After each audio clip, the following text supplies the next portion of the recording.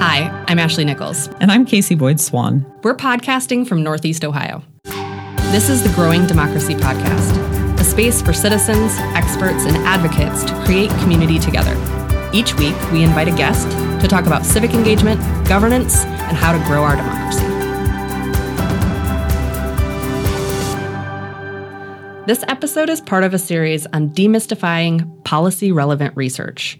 We're talking with academics throughout Northeast Ohio in a range of fields, from public health scholars, sociologists, criminologists, political scientists, and more. We're trying to unpack how expertise is developed, how research gets made, and why this is policy-relevant work. This is a collaborative series with support from the Northeast Ohio chapter of the Scholar Strategy Network.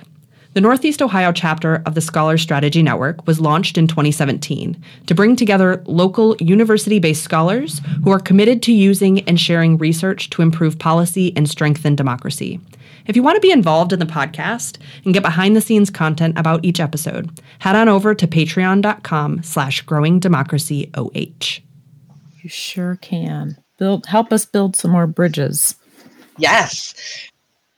This episode is 100% about building bridges across communities. That was my slick segue into talking about bridge building. I mean, that was this entire interview, right? Was the theme, and I don't know that our guest intended for that to be the case, but it was so clear, to both of us after getting done that this was about.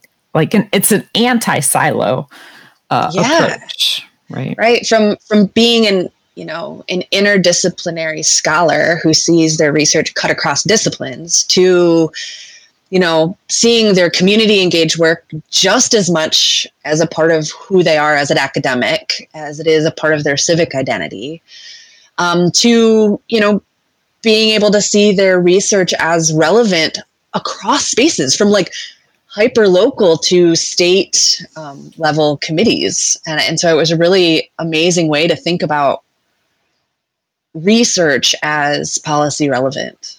Yeah, absolutely. And I think even more than just policy relevant, which obviously I fully agree that it was, that it's relevant to so many different layers of the community, right? Whether that's people that are in the court system, or people that are in the community, or people that are in a slightly narrower university community, or just to the researcher themselves and how their own work actually influences their identity.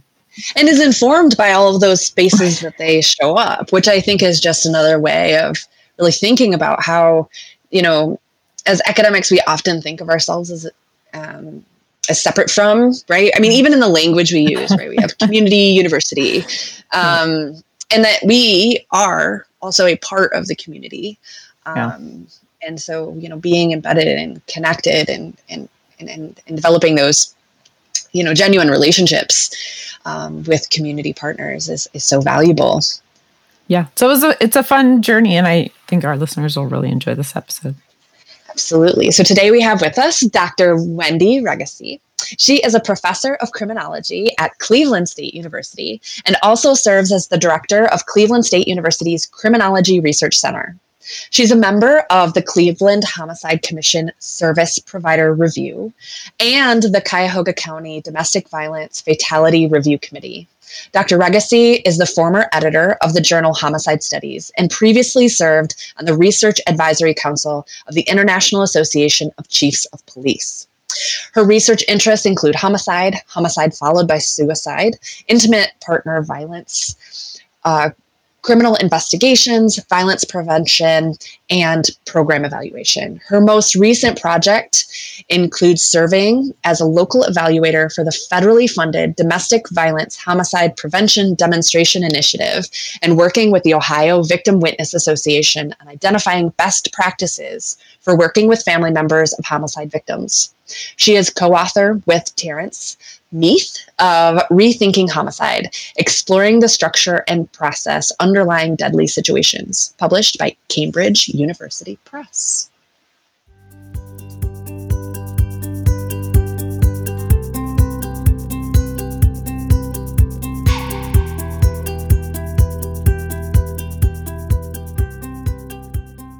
All right. So with us today is Wendy Regoeczi. Wendy, I know that Ashley just read your bio. And so this is always the part where people go, well, you just read my bio. But I personally think that you always have a more interesting version of your story. So would you mind telling our listeners a little bit about yourself? Well, sure. I'd be happy to. So I'm actually originally from Canada. I went to graduate school at the University of Toronto. And my background is as a sociologist with a particular interest in studying crime. And I came to Cleveland State University like 20 years ago now, which just seems like a long time.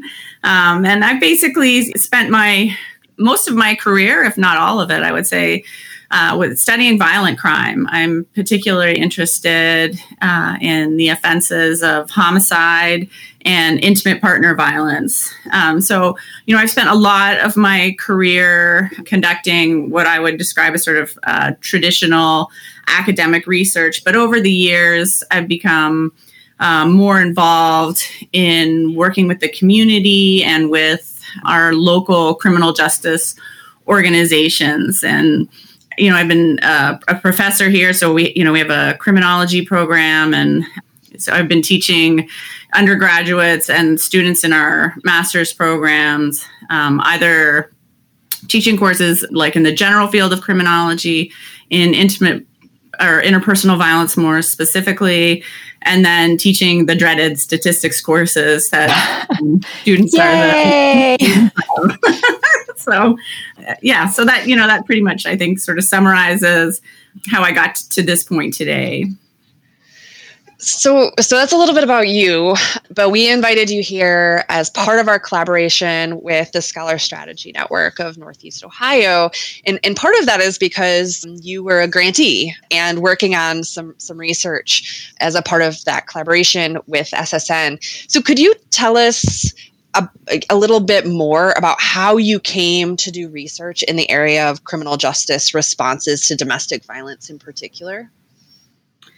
Sure. So, I picked this project as my project for the SSN small grant because this was a project that truly came about due to my work in the community. It wasn't, as academics, sometimes, we do kind of traditional scholarship.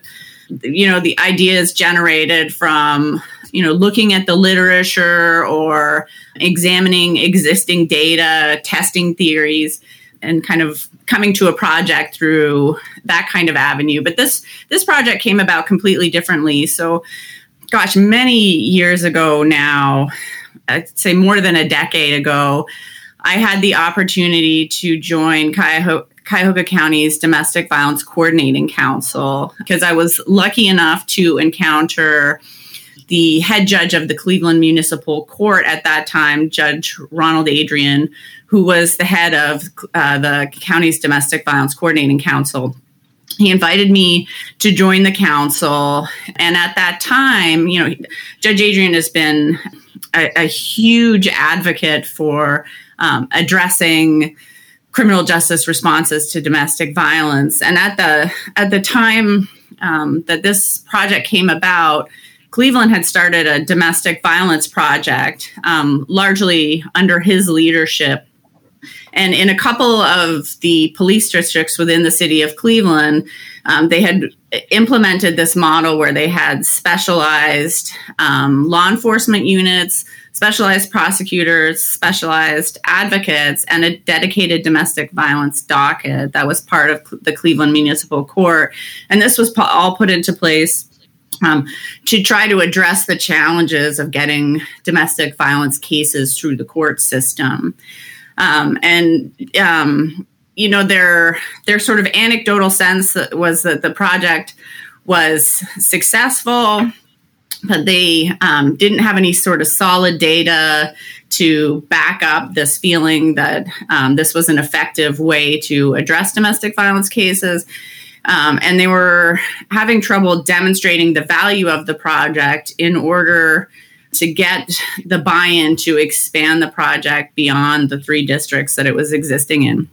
And so Judge Adrian was able to acquire some funding through a justice assistance grant to hire myself and one of my colleagues, Dana Hubbard, to assess just how effective this model was, and whether there were any changes or improvements that were needed to this model that could make it an even better way of handling domestic violence cases within the city of Cleveland.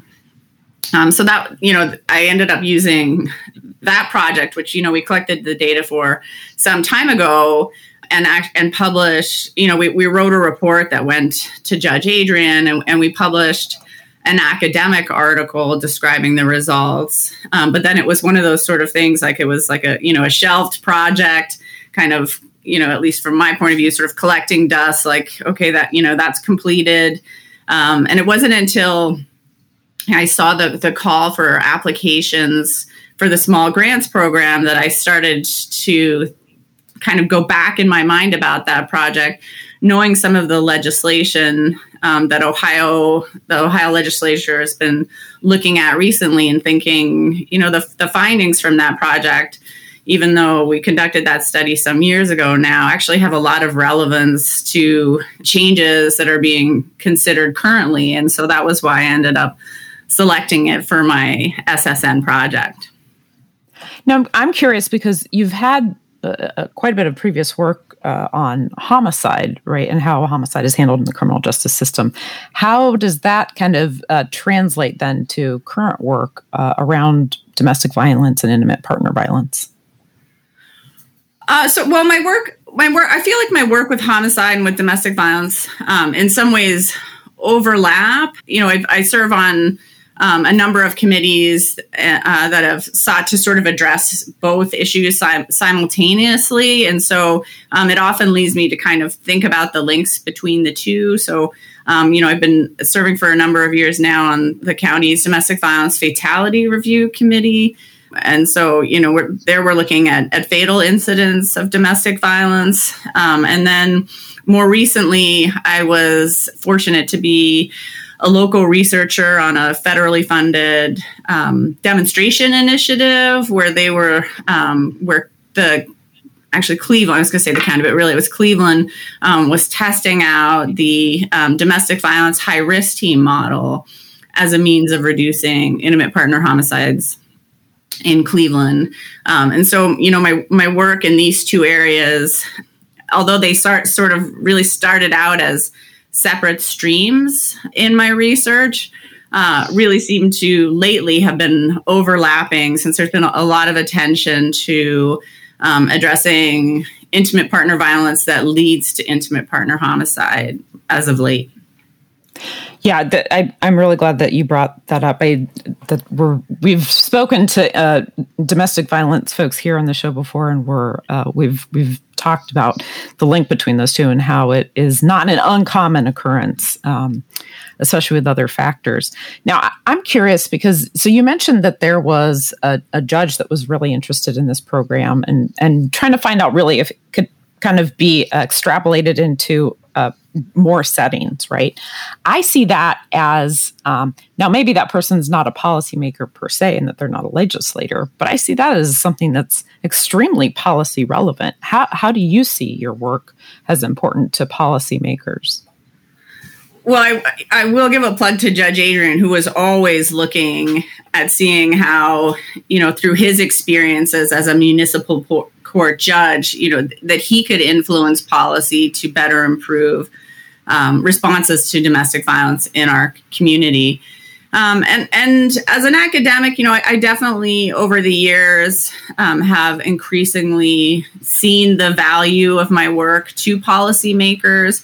And that's something that I talk about in my classes as well. I feel like in the area of criminal justice, we tend to do a lot of reactive responses when it comes to policy making.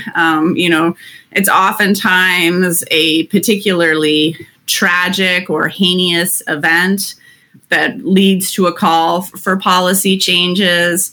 And, sometimes the policy changes that come out of those events end up being effective. But oftentimes, they're sort of put forward in the immediate aftermath without a lot of thought given to whether that particular case is part of a more general pattern or whether it's an anomaly where the policy changes are not going to produce much change given the uniqueness of the case that generated the policy response in the first place. So, as I often say to students, if we really want to have an impact on policy, we have to start at the beginning, which is answering the question of what, right? So, and that's where I think, the what and the why before we get to the, how do we respond? And that's where I really think academics can have a really important impact because, if you really want to have an effective impact on policy, you have to start by identifying exactly what the patterns are, what the trends are, and then really from there kind of building an assessment of the explanations for those patterns and trends. Because if we don't have a good reason for why, intimate partner homicide looks the way it does or is changing in a particular direction, then it's unlikely that the solutions that we propose are going to be effective in addressing those patterns and trends. So, I think academics can play a really important role in those first pieces, and that we really need to find a way to bridge the gap between the academic research and what policymakers are doing, since neither of those should really be occurring in a vacuum. I mean, if academics are doing their own research and publishing it in venues that are only going to be accessed by other academics, then we're not doing the policymakers any good. But if the policymakers aren't reaching out to the academics to draw on that information, what can we tell them about the patterns, about the trends, about what we know about the causes of, whatever the issues are that they're seeking to address, then they're unlikely to be successful either. So it really has to be a solid collaboration, and I feel like the needle is moving in the right direction there. And I do think that organizations like SSN are really helping to make that needle move, and I'm optimistic that we'll see more of that as we continue to move forward. Absolutely. Thank you for that. I was like, yes, keep talking. So my question actually is taking kind of that idea and then building on it for our audience of more general listeners, not necessarily academics, not necessarily policymakers, right? But to really speak to our theme of demystifying politics and policy. So while you were doing this research project, was there anything that you discovered or an aha moment where you're like, oh my goodness, this is what's taking place that we're not talking about either as policymakers, as academics, or even for the general public to be able to make sense of, right? Are there ways that you can help us demystify kind of the politics or the kind of the policy processes of criminal justice in the DV spaces?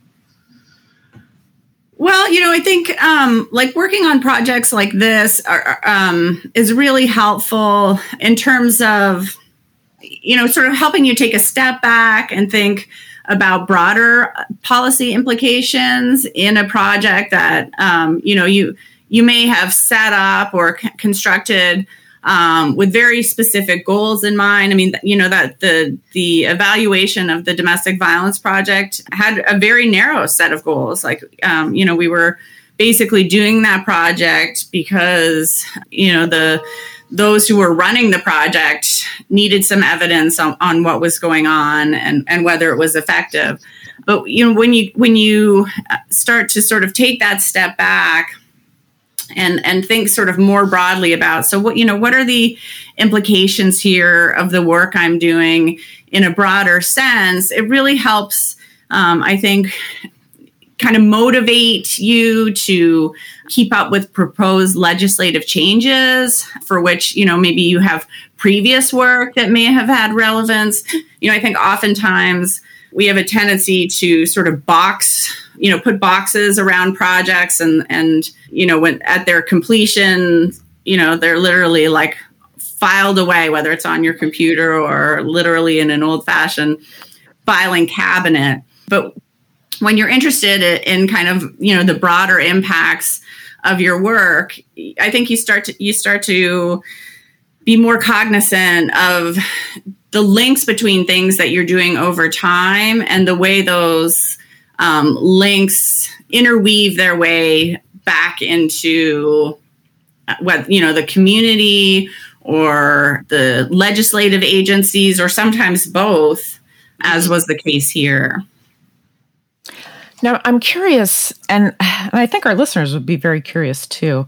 So you're an expert in criminology and violence, but you weren't born with that expertise, right? You didn't hatch out of an egg and just, I have this expertise. So how is it that you go about finding like reliable, meaningful information? And that might be like prior research, or just even how do you know if data is reliable in order to kind of build that expertise around this topic? That's a great question. So, I think there are kind of various things that go into developing that expertise. So a lot of it just comes from continually conducting your own research within a specific area. So, I'm someone who firmly believes that to develop an area of expertise, you need to both be aware of the other research that's been conducted in that area, but that you're also conducting research yourself. You raise the questions about how you know whether data are reliable or not, and that is an issue that comes up a great deal in the criminal justice or criminology area generally. Good data on criminal events, criminal offenders, victims of crime is hard to come by. And I think to truly get an understanding of the limitations of particular types of data for learning about specific issues or topics in the area really only comes from working with the data yourself. And so, I think that it's very valuable to be engaged in your own research as well as trying to stay on top of the research that's coming out in that area. And when you're doing your own research, I think you're motivated to try to stay on top of research that's continuing to come out in that same area. But in my case, I feel like developing my expertise was also very much influenced by staying involved in the community as well. So, when you study a topic like criminal justice, right, we have sort of the academic literature, but then, we have all of the criminal justice agencies and community agencies, which are also working with the same topics and issues that we are as academics. And so, through working with the community, I think you get a really great sense of, how things actually work in practice, so sort of that gap between how domestic violence cases are supposed to be handled through the criminal justice system versus what is actually happening with those cases in the criminal justice system. It's a great way of staying on top of emerging issues. The landscape, it seems like with criminal justice responses to all types of different crimes is constantly changing. And the academic literature tends to lag behind because of the length of time it takes to write and submit things for publication, and then they have to be reviewed. And so it's a long process. So for me, like understanding locally what's happening with intimate partner violence in terms of, the trends and the patterns, is anything changing? Are we identifying new issues, new challenges, new obstacles to criminal justice responses to those cases? I hear about that through my work in the community much more than I do in the academic literature. So, I think that combination is incredibly valuable, right? Your expertise will only go so far if it's limited to the academic literature or your own research, and that the community provides this tremendous resource from which you can really build on our level of expertise. Yeah, absolutely. I completely agree with you there. In my own research, I do the same. So I appreciate you saying that. Now, another thing that I'm curious about is that, I mean, as academics, our papers sometimes in our books and even, our own way of speaking is so full of jargon and technical language. I mean, how do you translate that to a broader public, and especially when you're working with findings using quantitative statistical analyses that can be kind of complex? How do you go about translating that to make it kind of consumable by folks that aren't trained in that specific area? Well, I think that is a constant challenge that academics face. I think probably regardless of the area that you work in, there's a tendency to rely on the jargon that's, part of that particular area. I guess I have a few thoughts in response to that question. One is that I find teaching really helps with this. If you are presenting a topic to an undergraduate class, for example, that's always a great reminder that while you may have been thinking about a particular topic or issue for years, others may be hearing about it for the first time. And so, how do you talk about the challenges, facing police or prosecutors in processing domestic violence cases?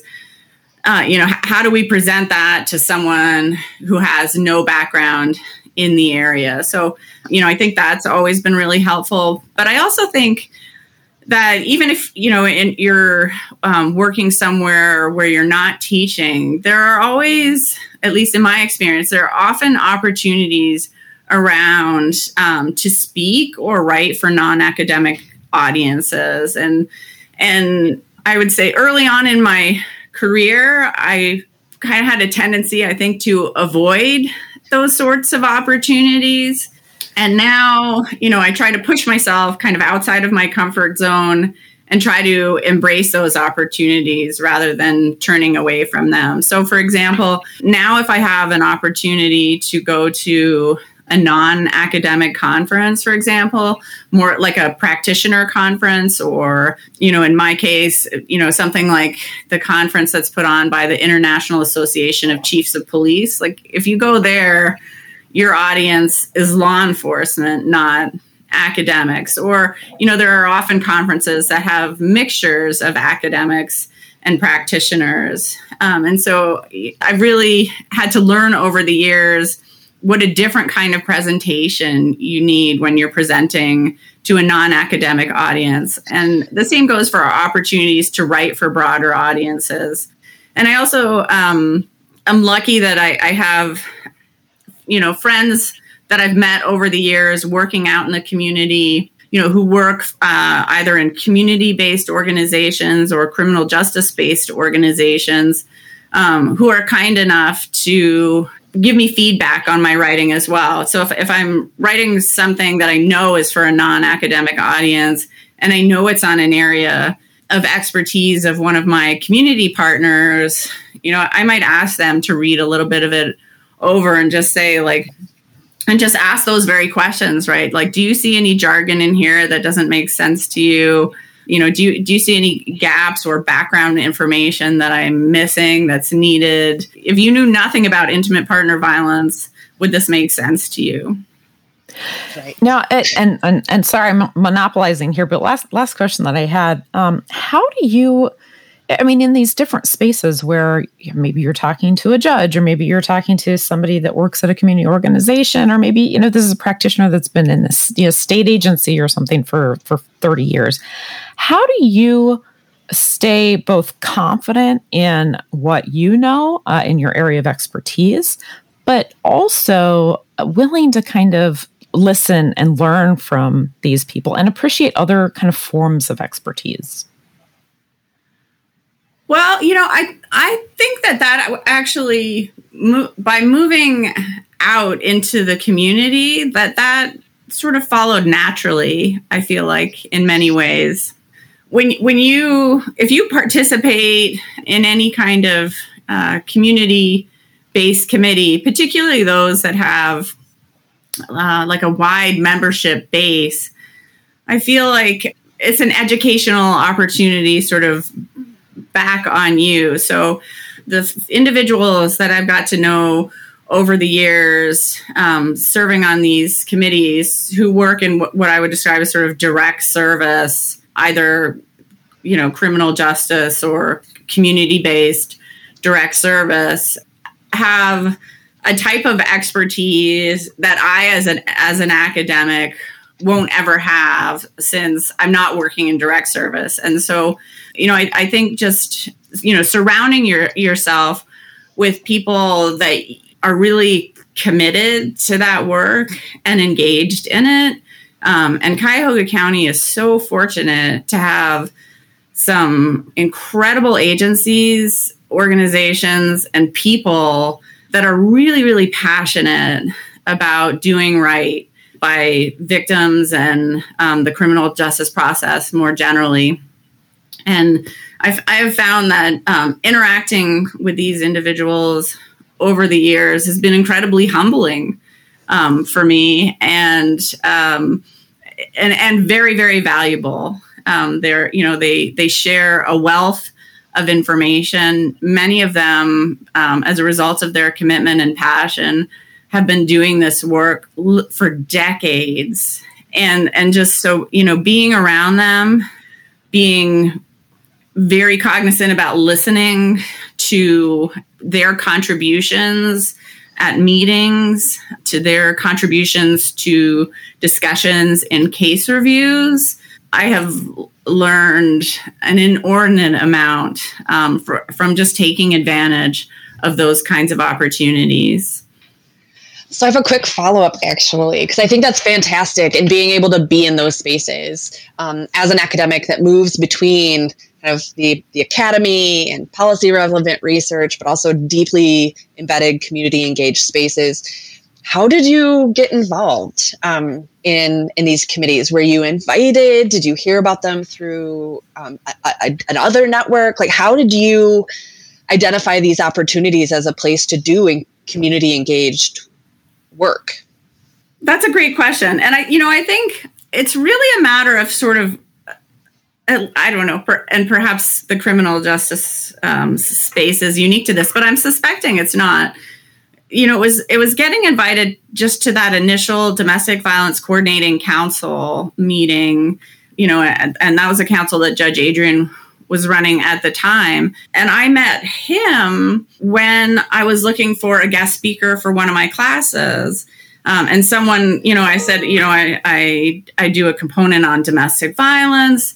And it was actually my husband who said, oh, I know someone who knows, a wealth of information and is really passionate about domestic violence. It was Judge Adrian, and he made that introduction.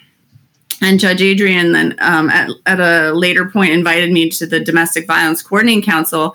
And I feel like, just like if you're 1 foot in the door, if you come and, really demonstrate your commitment to, being part of that committee, it's challenging as academics. We have a lot of commitments on campus, which, you kind of get this pull going on between, I need to be on campus. I have, students to see or test to grade or classes to prepare, but I have this commitment to this committee, and it meets off campus.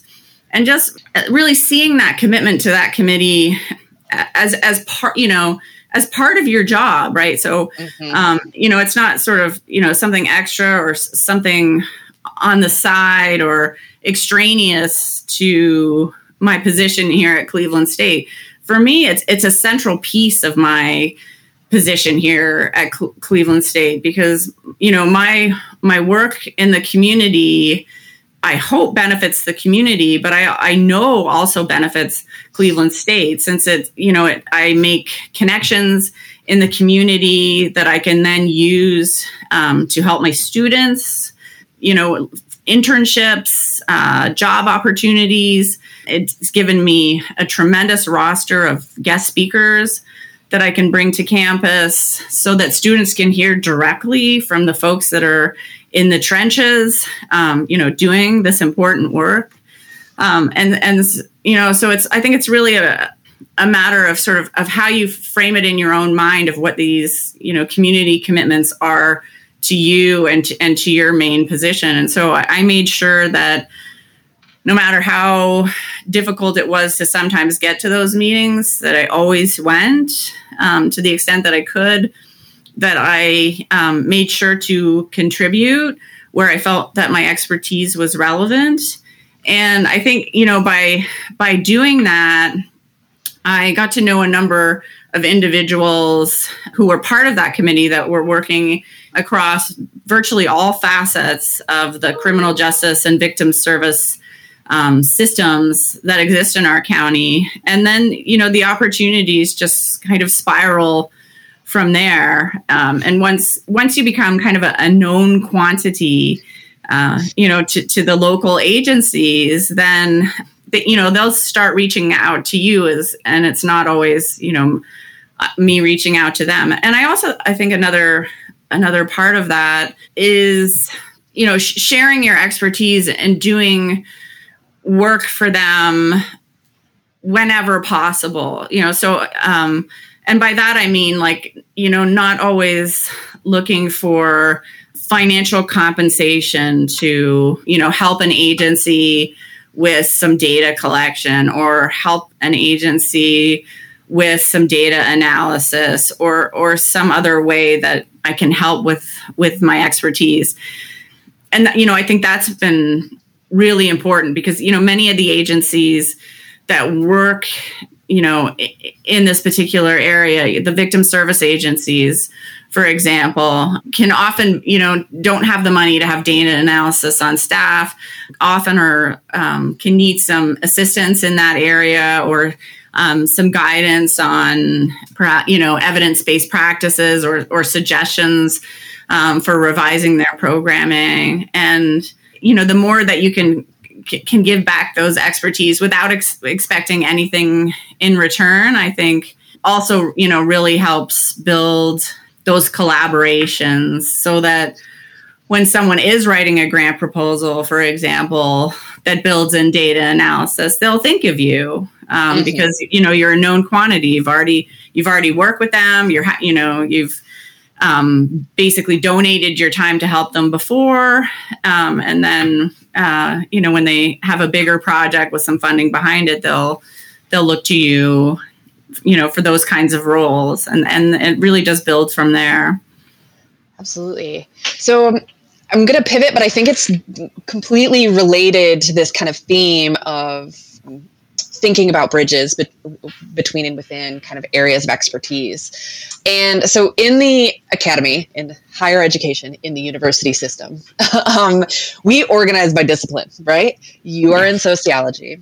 I am in public affairs. Casey's in economics, right? But for the rest of the world, whether this is government agencies or community committees, right? Like the county council that you're talking about, or the community council you're talking about, they tend to be organized around issue areas, problems, potentially, right? So it could be safety, economic development, housing. Given these differences, some of the things that we've heard is sometimes policymakers don't always know exactly where to go to identify experts, substantive experts in those areas, because they are across a range of disciplines. So I'm really curious, from your perspective, as someone with an expertise in this, in criminology and violence, which government agencies, elected legislative bodies, so on, do you think your work speaks to? And if you had a chance to speak with a policymaker, who would it be and why? I love that question, and I love the way you introduce that. That's been a chronic problem for criminologists in particular, since, criminology is by its very nature an interdisciplinary field. And oftentimes criminologists exist in departments that aren't named criminology or criminal justice. So like when I came to Cleveland State, this was a department of sociology, and we knew that folks in the community who were looking for expertise related to criminal justice or criminology were never looking in sociology, because if you don't know the discipline of sociology, you wouldn't know that criminology can be a sub area there. And so, we constantly felt like we were being missed.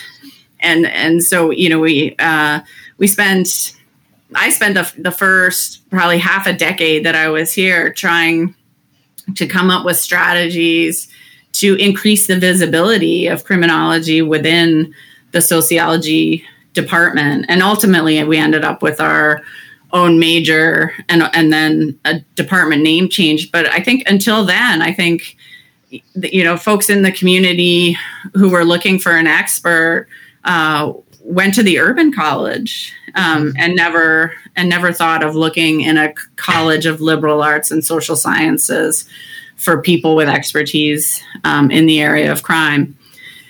And with respect to policy, I would say that a great deal of policy related to criminal justice is developed at the state level. Certainly some of it is federal, but I feel like the bulk of it, especially changes in policy, seem to happen a lot at the state level. And so I feel that my work would speak to, one would be the Criminal Justice Committee of the Ohio House of Representatives. So I've noticed that they often have bills under consideration where my research or knowledge of that research in the area would be relevant. So, for example, lately they have had several laws relating to domestic violence under review. So I think HB 3 is one of them now. So there's been several attempts to pass something that will likely be named Aisha's Law, relating to police responses to domestic violence. And then at the same time, the Judiciary Committee of the Ohio Senate would be another possibility. That I think that's another committee where my own work would have implications for bills that they have under consideration. So there, for example, they have a very important bill under consideration at the moment that seeks to make strangulation in domestic violence cases a felony. And this is coming out of I think it's Senate Bill 90. I want to say that it is. And this is a hugely important piece of legislation, since Ohio, I think, is one of maybe only 2 states left that doesn't make strangulation a felony in domestic violence cases. And there's been a big push several times to get this legislation passed. And certainly my own work, both in relation to intimate partner violence, but also my extensive data collection on homicides, which includes many intimate partner homicide cases. I think, my research there, could be very relevant to advocating for passing a bill like Senate Bill 90 and making strangulation a felony. So, to answer your question, I'd be most interested in speaking with the chair or even just the membership of one of these 2 committees, since they seem to do a lot of work that directly impacts, what happens right here in our own community with respect to criminal justice policy. Now, and I think this is our last question. You had said earlier that you saw your work in the community as meaningful and important to Cleveland State.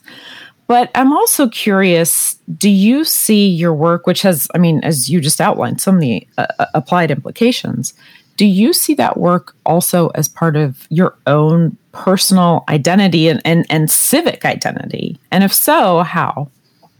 Oh, I love that question. Well, absolutely. So I believe, I strongly believe that research and writing are a means to discovering our own civic identity. It really engaging in research and scholarship and working in collaboration with others, both within and outside of our institutions, really provides us with an opportunity to reflect with other people, to engage in discussion around particular issues or topics. I could certainly say for myself that this work has really helped develop my own capacity for empathy. So, we develop knowledge and expertise as academics that, as I've talked about today, we can apply in our own communities to address the challenges that we see, right? Because we're both academics, but we're also, community members and citizens of our own communities. And so, we can see firsthand, for example, the challenges that the rising rates of violent crime that we're experiencing right now are having on the citizens of our communities. And so, over the years, more and more, I've really come to feel that this is a central piece as of our work as academics, and to really engage and embrace your commitment to making change as an academic in an area like mine that has so many applied implications and outcomes. That you have to be out there. You have to be both on campus in the community. That it's that this job can be so much more than writing scholarly papers to build an impressive CV. To me, it's really become more about developing almost a sense of responsibility to give back to the community, to advocate for the issues and to advocate for particular positions on issues that are influenced by the expertise that I've been fortunate enough to develop. So that we don't really exist separately from the communities in which our institutions of higher education are located. I mean, Cleveland State is located, perfectly for this kind of work, right? We're right on the edge of downtown, and we're literally right in the community. And so, rather than existing alongside the community, we should be taking advantage of all the opportunities that exist to be working in collaboration with our community partners. Absolutely. This has been an absolutely wonderful conversation. We appreciate having you. Do you have any final words of wisdom for our listeners that you want to make sure they take away from this episode? Well, I guess, I recently had a conversation with a pretty new academic who is an assistant professor, who was sort of questioning her choice to go into academia, and said, she said, this was never what I thought I was going to do. I wanted to do something relating to policy. And I said, well, those are not mutually exclusive things. I said, it's about, finding a way in your current role where you can impact policy. And, she's, as I said, she's a pretty new assistant professor in a new community. I said, it's you have to find a way to get out in your community and meet those community groups and find out how your work can be helpful to them. But you shouldn't think of academia and policy as these distinct and non-overlapping realms, because I actually think as an academic, you can play a really important role in policy if you're strategic with how you go about it. And And then I sent her information about SSN because I said, I've been at Cleveland State a long time, and only like a year and a half ago learned about SSN. And I was like, I wish, that 20 years ago this had been here. And then I felt like I could have, got my role going earlier in terms of, feeling like, you can do something policy related. You can have an impact out there. So now we have these great organizations that if you don't know how to do it, you're a newly minted PhD, maybe, you have groups like SSN who will help you get there if that's what you're looking to do. So I hope that I convinced her that, these are not two separate realms. And if you can, just finding the way to bridge them, I think brings the most value to what you do. Couldn't have said it better. Thanks so much for joining us today, Wendy. Thank you for having me. It's been a pleasure. Thanks for listening to the Growing Democracy podcast. I'm Casey Boyd Swan, and with me as always is my co-host Ashley Nichols. Our podcast is edited by Jeremy Demery at Golden Ox Studio, right here in Cleveland, Ohio. This series is supported by the Northeast Ohio chapter of Scholar Strategy Network. If you like our show and want to know more, check out our website, growingdemocracyoh.org. If you want to support the podcast, as well as get access to behind-the-scenes content, live chat, and swag, featuring designs by Donuts and Coffee, head over to patreon.com/growingdemocracyoh. Join us next time when we continue this conversation about demystifying policy-relevant research.